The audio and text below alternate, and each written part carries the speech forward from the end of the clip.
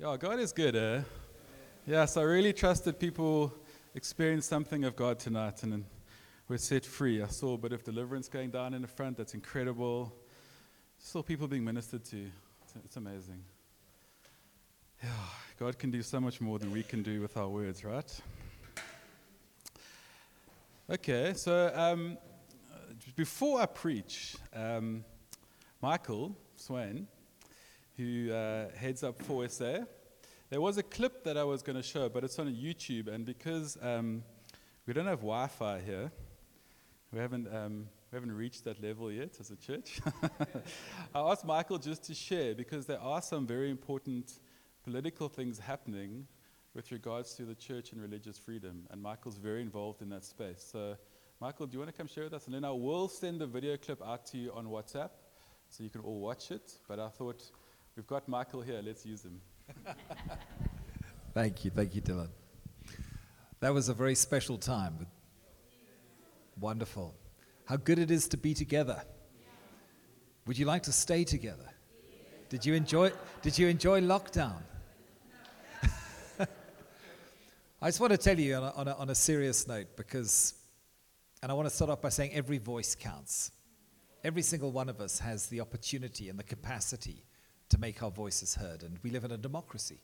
We should be involved. I believe it's our civic duty to be involved in the affairs of this nation, because they affect you and they affect your children. And we're facing a very challenging situation at the moment, because you may recall when the president announced the end of lockdown, then with a little bit of a sleight of hand, suddenly there was these new regulations passed for 30 more days of lockdown. And then the idea is, of course, that they've published under the National Health Act even wider and greater powers than they held under lockdown. Government unaccountable to Parliament, unaccountable to the judiciary, unaccountable to anybody. Just an executive able to make every decision they want to govern every aspect of your life. And I'll give you just one example, in case you don't believe me. And you shouldn't believe me. You should go and check it out for yourself, by the way. But the Regulation 15 basically says that government can compel you, that is, force you, whether you like it or not, if they declare any disease to be a notifiable medical condition. And it could be something as simple as a common cold. Even if they suspect you of having it, you can be compulsorily quarantined in a state facility against your will and for an indefinite length of time. They can compel you to have any treatment that they choose. They can force you to be vaccinated if they want to. Now, of course, they'll tell you, well, we're never going to do that. But then why do they actually want the power to do it if they're never going to do it? They say that you may have to produce a vaccination certificate just to come into a building like this. It means that your pastor is basically the policeman. He has to stand at the door and say, do you have a vaccination certificate for whatever vaccine they may have prescribed for your treatment? And if you haven't got one, they can say to you, go away. The pastor must say that.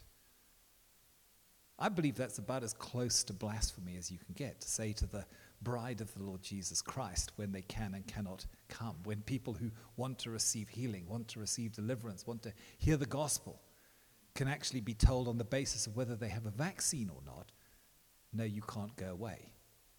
I think that's dead wrong. And if you don't want to live like that, then you need to make your voice heard. And it's very simple. We have a website, forsa.org.za, forsa.org.za. You're going to get the link later. Hopefully, if you have a link, if you have a computer. Get on that. It'll take you literally less than 3 minutes to make your submission. Every submission counts. The more submissions that we make, the louder our voice becomes. Because government, if enough people say no, government can't just say, well, we're going to go ahead anyway. Then we can do something about it. But if we sit and say nothing, then we agree with whatever they say. And then we must live with the consequences. But I believe that we need to stand up in this hour and make our voices heard and make them count. We've got one opportunity. Closing date is Good Friday. Interesting that, isn't it? Good Friday is the closing date for submissions. Let's make it a Good Friday. Let's not have the death of our democracy on Good Friday. Let's see us forging into a new life and a new season of love and life and the goodness of God. Amen? forsa.org.za. Do it. Thank you. Yeah, very good, very good. So while I was sitting at the back, I sneakily sent you all the link. So if you go to the Muizenberg broadcast group, you should get the link. And please, let's do that. I remember signing a petition a little while ago for, is it Dear SA? Yes. And and they actually phoned me to follow up, which I thought was incredible, and asked me, they're stalking. Oh, they're stalking you. Oh, hectic. Okay, that's not good. Okay, right, cool. So, because we're family and we're a church, I just wanted to show you these fine specimens. Look at that gold leaf on those books, guys. Just saying, I found these in George. I was very excited. And they're from the 1800s, in case you were wondering. The one is called The Lay Preacher's Guide, Bright Words to Soul Winners. Excellent book. I really enjoyed it, I'm being honest now. And this is called Abraham on the Obedience of Faith by F.B. Mayer. So all the Methodists are very excited. Okay. Anyway, so whenever I find a good book, I'll come and share it with you. You just can't borrow them. Anyway, moving on. Okay. So personally, I've been working my way through the book of Mark. And I've been going very slowly. And if you recall, I preached a few weeks ago on Mark 9, the Transfiguration, which is this incredible passage where we see Jesus transfigured before his disciples. And the disciples get kind of this glimpse of Jesus in his glorified state. Remember, his face shines like the sun, and his clothes was white, where the guy said, whiter than anyone could have bleached them. Okay, and the three disciples see this when they're on the mountain. And when I mentioned that, I also mentioned that I'd like to preach more about Christ. Excellent, that's an amen. And the study of Christ is called Christology, okay? And I really personally feel we've had some amazing preachers. We had Ross Gillespie come and preach about the anointing, which was great. That was awesome. I'm a little bit biased because I was in Ross's church for a very long time and he taught me how to preach. But it was an excellent preach. And then I wasn't here, but Mike preached on the apostolic, which I heard was brilliant as well. So really cool. But tonight I want to bring it back, and those are great. I just want to say those are great. But I do feel to preach more of Christ, to know the character of Christ and who he is. And we are called Christians after all. Okay, and I looked for a quote about Christ, and as hard as I looked, I couldn't find a quote better than Spurgeon, and I do really try. But he says this: the preaching of Christ is the whip that flogs the devil. The preaching of Christ is the thunderbolt, the sound which makes all hell shake.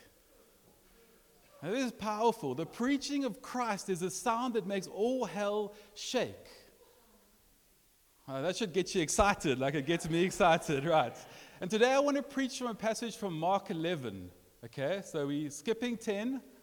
Now we're going to go to Mark 11 because when I was away in Sedgefield, I was just reading through it and I read this one passage and I had questions and I looked into it. And it's a profound, profound piece of scripture that I want to share with you. So it's about Jesus when he's entering into Jerusalem. Okay, it's Mark 11, 1 to 11. So let's read it. As they approached Jerusalem and came to Bethphage, and what is that? Is that Bethphage? Bethphage, okay. And Bethany at the Mount of Olives, Jesus sent two of his disciples, saying to them, "Go to the village ahead of you, and just as you enter it, you will find a colt tied up there, which no one has ever ridden. Untie it and bring it here. If anyone asks you, 'Why are you doing this?' tell them the Lord needs it, and send it back here shortly." They went and found the colt outside in the street, tied it to a doorway. As they untied it, some people standing there asked, "What are you doing untying the colt?" I'm going to go a little bit further than that. What verse is that? 10. Okay. All right, cool. And some of them standing there said to them, "What are you doing untying the colt?" And it told them what Jesus had said, and they let them go. And they brought the colt to Jesus and threw their cloaks on it, and he sat on it. And many spread their cloaks on the road, and others spread leafy branches that they'd cut in the field. And those who went before and those who followed were shouting, Hosanna! Blessed is he who comes in the name of the Lord. Blessed is the coming kingdom of our father David. Hosanna in the highest.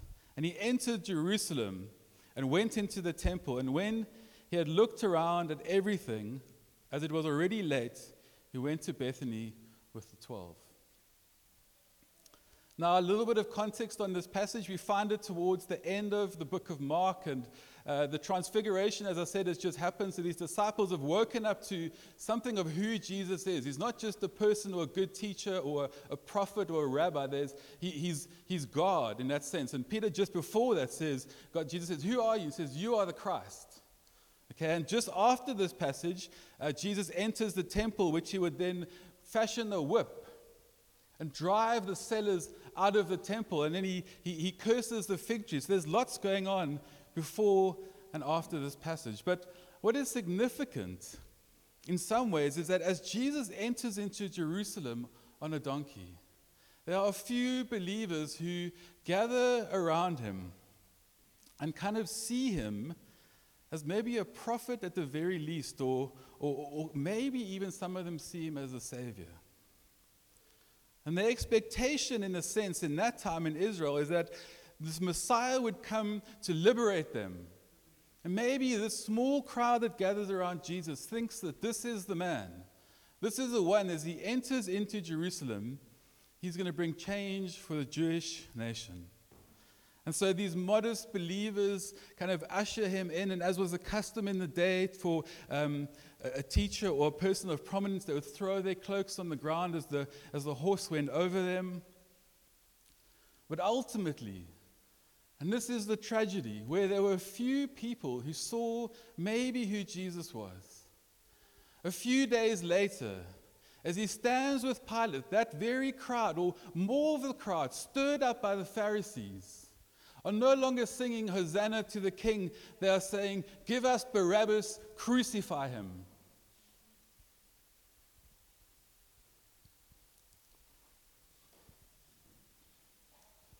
And so Jesus comes riding on a donkey.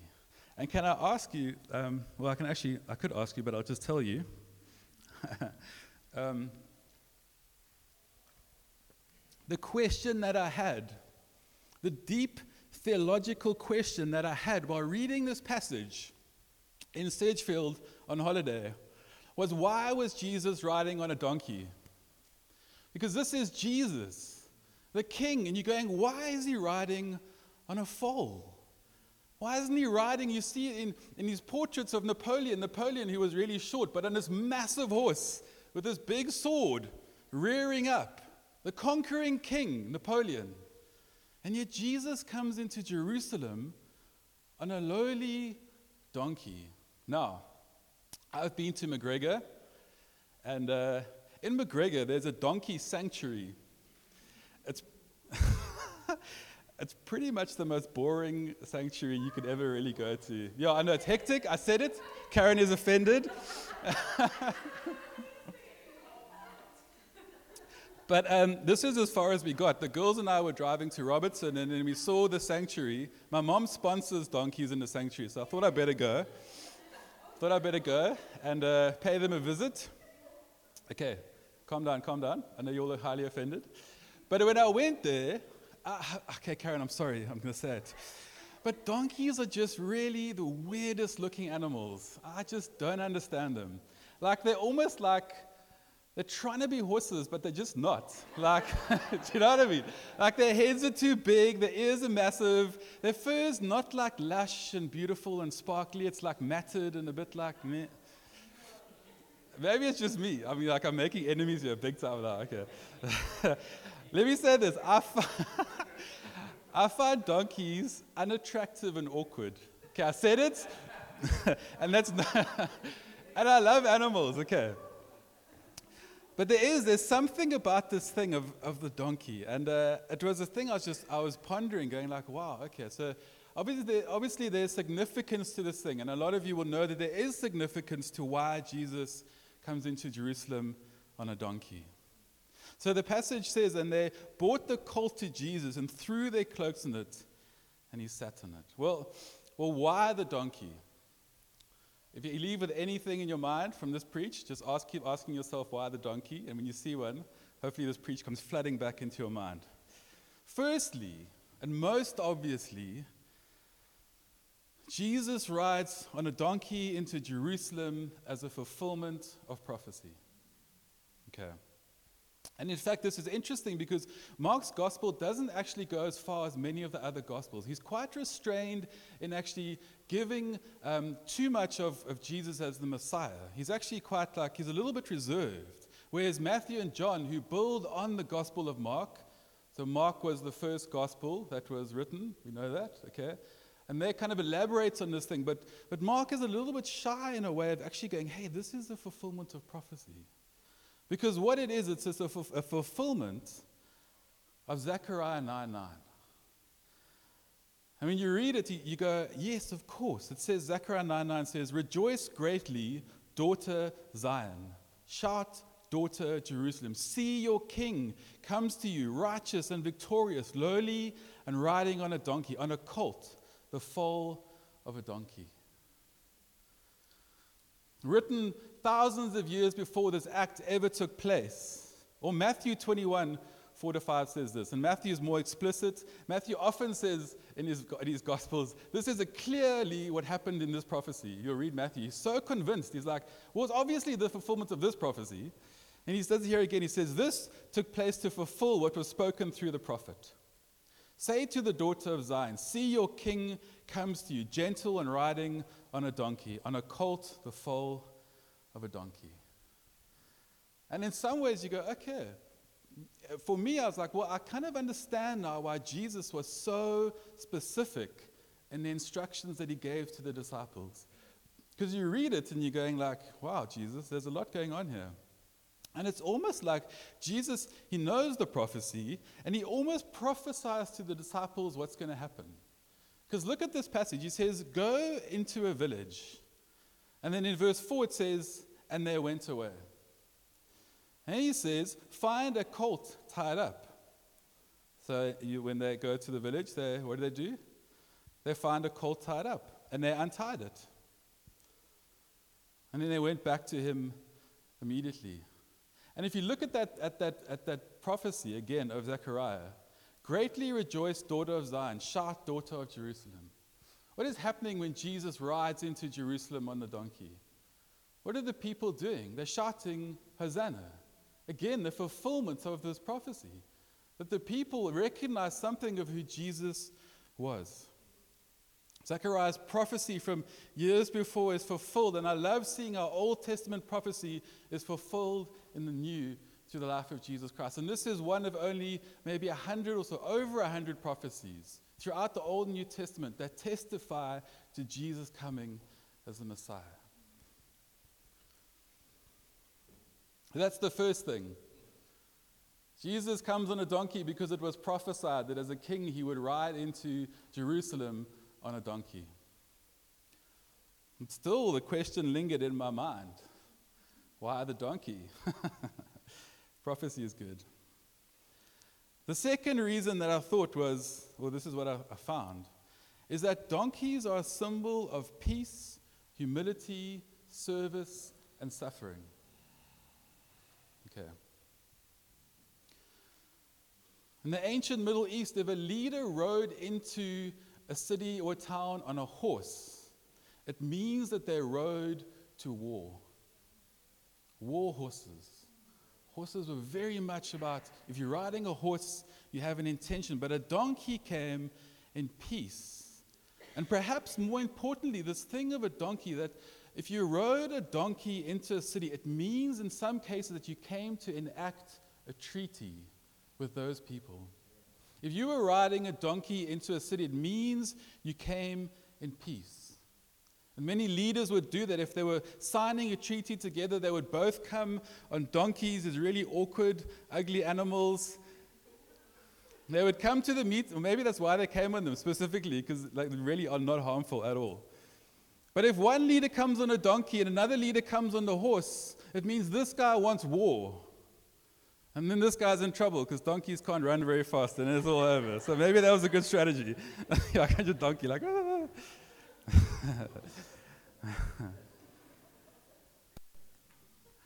And in many ways, with Jesus coming riding in on a donkey, he kind of just, he does this thing that Israel's not expecting, even though prophecy foretells it. Israel's going, the Messiah is coming, and he'll come on a war horse and he'll destroy Rome and take away all the oppression, and it'll be awesome. And we know that Jesus always does the opposite of what they expect a lot of the time.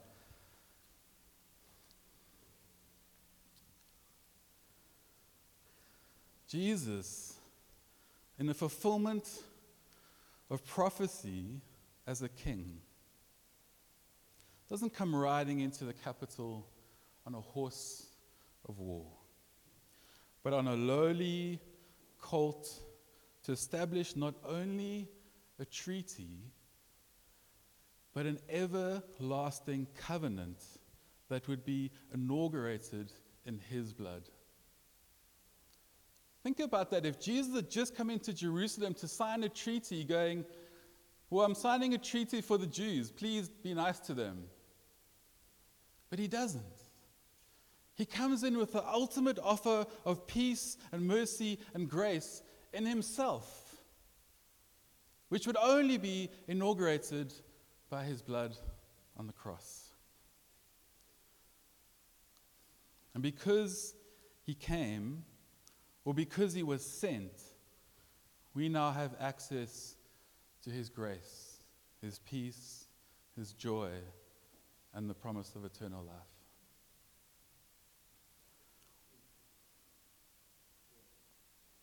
And maybe you are sitting here this evening and you're going, okay, so Jesus came to enact this covenantal promise with people, but it doesn't really mean too much to you, or you've never surrendered yourself to him, or you've never found yourself confessing your sin. I know most people in this room. You've never asked God for forgiveness. And I must say this, but I think sometimes in the church we try to downplay the gospel a little bit. You're not that bad. Just tell Jesus that you love him and you're saved. Don't worry about sin. That's cool. Don't worry about it. In fact, come to Jesus and the gospel and just keep doing what you're doing because you're so awesome. Jesus is an add-on. I wish I was making this stuff up, but some of the gospel messages I've heard are just insane.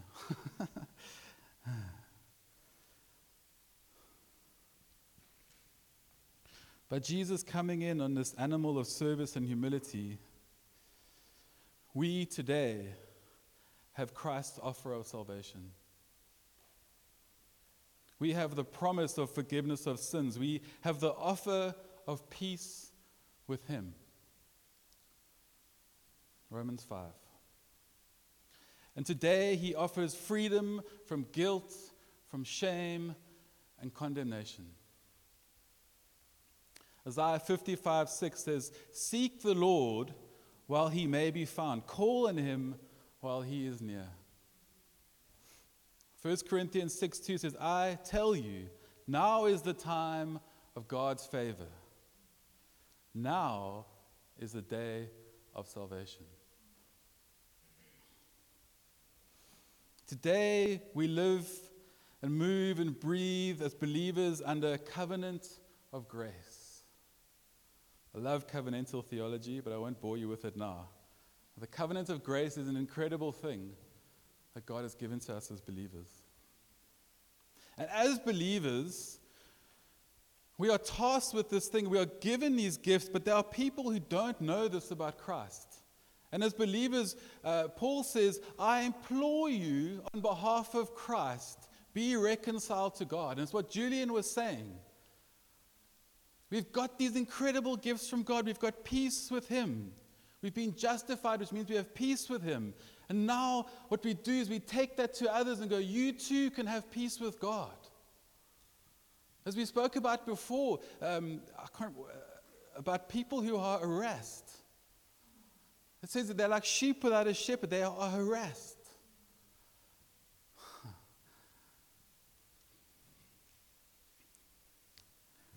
Today is the day of salvation for everyone. And maybe everyone in this room is saved, and that is incredible. But maybe today or tomorrow is the day of salvation for someone that you know.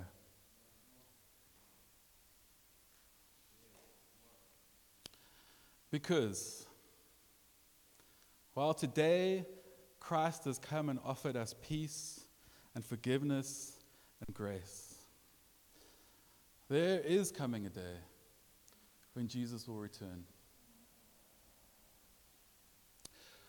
But he will not return on a donkey.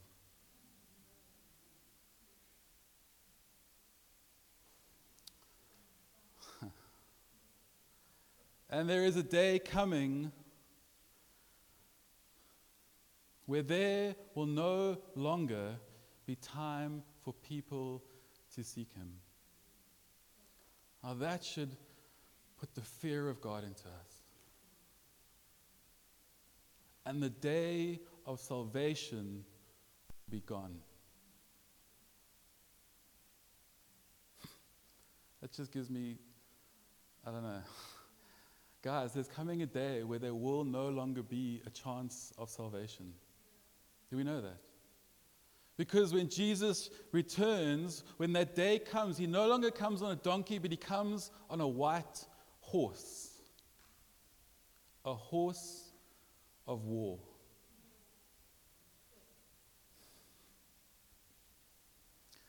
And when I was reading this passage and going, Jesus, you came on a donkey to offer peace and grace, but you're coming back on a horse. That is terrifying.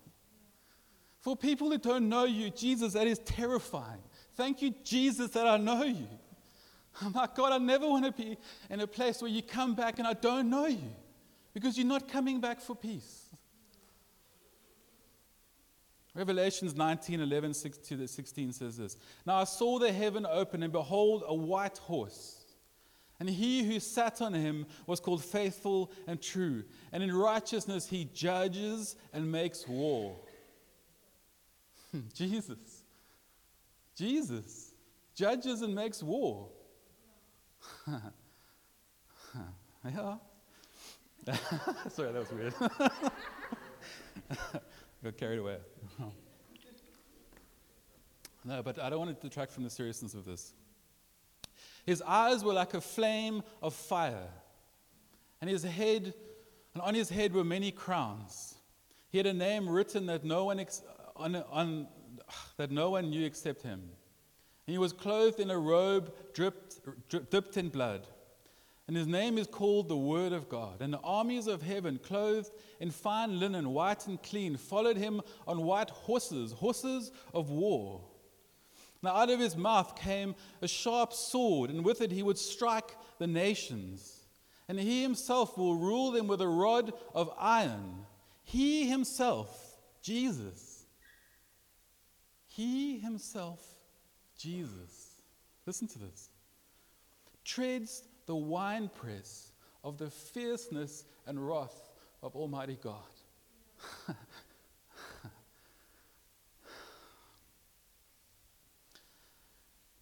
And he has it on his robe and on his thigh a name written, King of Kings and Lord of Lords.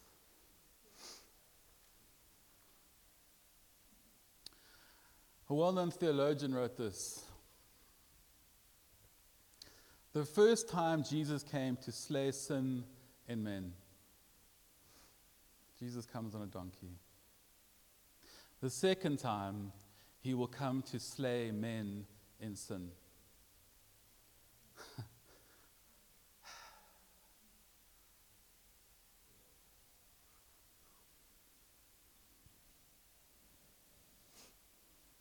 And something inside of us recoils at this thought. Something goes, and it's like, is this Jesus? Is this the same Jesus who healed the sick, who helped the lepers, who had compassion on people and loved them. Yes, it is. The lowly and the gentle Christ. Doesn't he want everyone to be saved? What are you talking about that he comes and presses the winepress of God's fury and wrath? 2 Peter 3:9 says this. The Lord is not slow in keeping his promises. Some understand slowness. But is patient with you, not wanting anyone to perish, but everyone to come to repentance. He is patient with you, not wanting anyone to perish, but everyone to come to repentance. But, scripture, but the day of the Lord will come like a thief. The heavens will disappear with a roar, the elements will be destroyed by fire, and the earth and its works will be laid bare.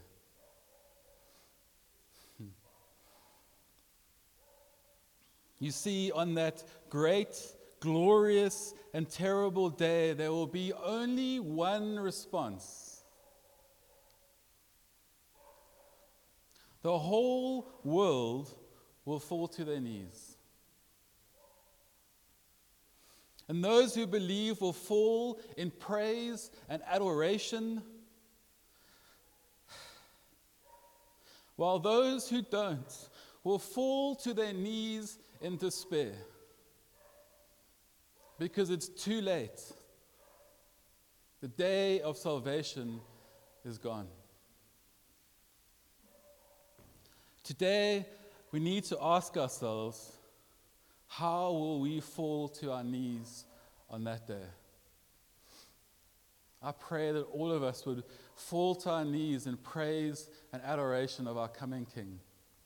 That when he rides on that white horse, we know he's not coming to declare war against us, but he's coming to fetch us. That as the trumpet sounds, we will be, as Thessalonians says, caught up, harpazo, with him in the sky.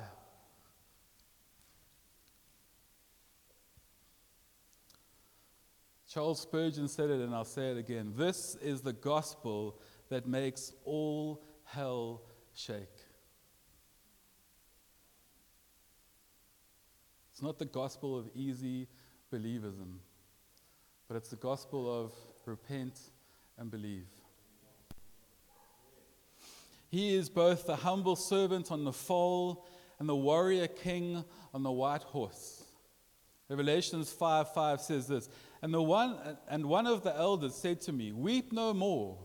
Behold, the Lion of the tribe of Judah, the Root of David, has conquered, so that he can open the scroll and its 7 seals. And between the throne and the 4 living creatures and among the elders I saw a lamb, standing as though it had been slain, with 7 horns and with 7 eyes, which are all the 7 spirits of God sent out into all the earth. James and I were talking about numbers in the Bible this week. We had a coffee. 7 everywhere.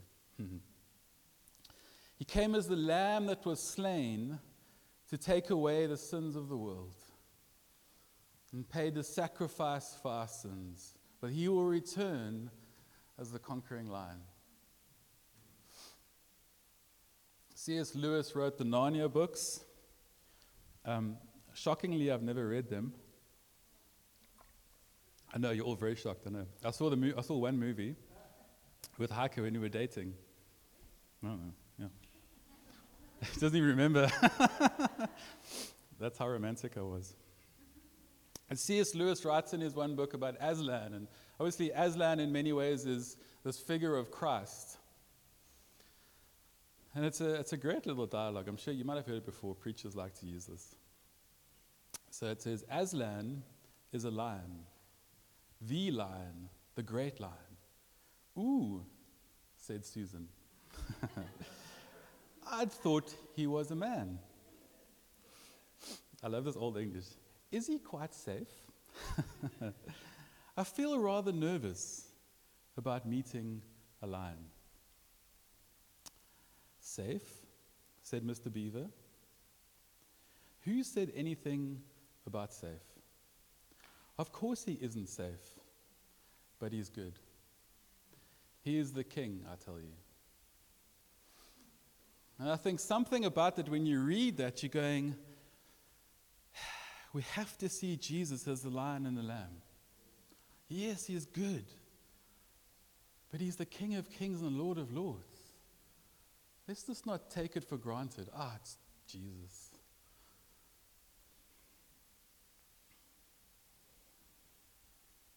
So I think I know most people here tonight. But on just writing this, I was like, if there isn't anyone who knows Christ, as a minister of the gospel, my duty is to implore you to know Christ. In light of what we've just read. Because one day, and I never usually preach like this, one day, it will be too late. And that day could be tomorrow. Because the Bible, I'm not making that, the Bible says he comes as a thief. Who knows when the final day comes? Who knows when we could be sleeping one night and suddenly the heavens are awake and lightened up and there's trumpets and Jesus is returning? When we least expect it. I think as people we just take for granted that we've got a lot of time. We do, hey? I always do that. I'm like 45. I've got like another 50 years. Are we what, 95? Yes, I hope I'm not 95. I'll be very grumpy at 95. And maybe we all know Christ here, and that's awesome. But we need to think of those people who don't know Christ. Because there are people who don't know him. We need to know him as we had that time of ministry. We need to know him as the Lamb of God who takes away the sins of the world. You need to be reconciled to him. You need to bow their knee to him as Lord and Savior and be saved from that day. Is there anyone here who has never accepted Christ as their Savior? Because if you haven't, I would implore you, as Paul tells me to do in 1 Corinthians, to receive Christ as your Savior. You can come talk to me afterwards. I would love to talk to you about that. And then we had a response in worship which was a little bit unexpected, but good.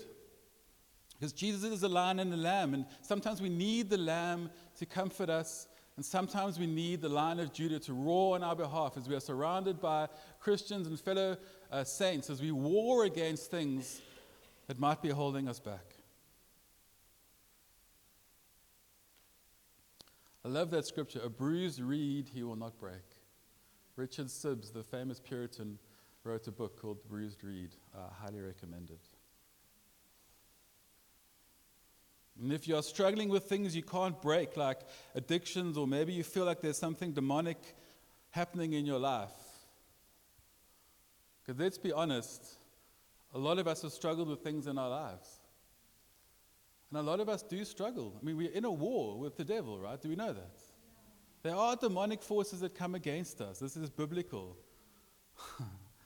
No weapon that is formed against thee shall prosper. And every tongue that shall rise against you in judgment, you shall condemn. This, we love that first line. This is what it says here.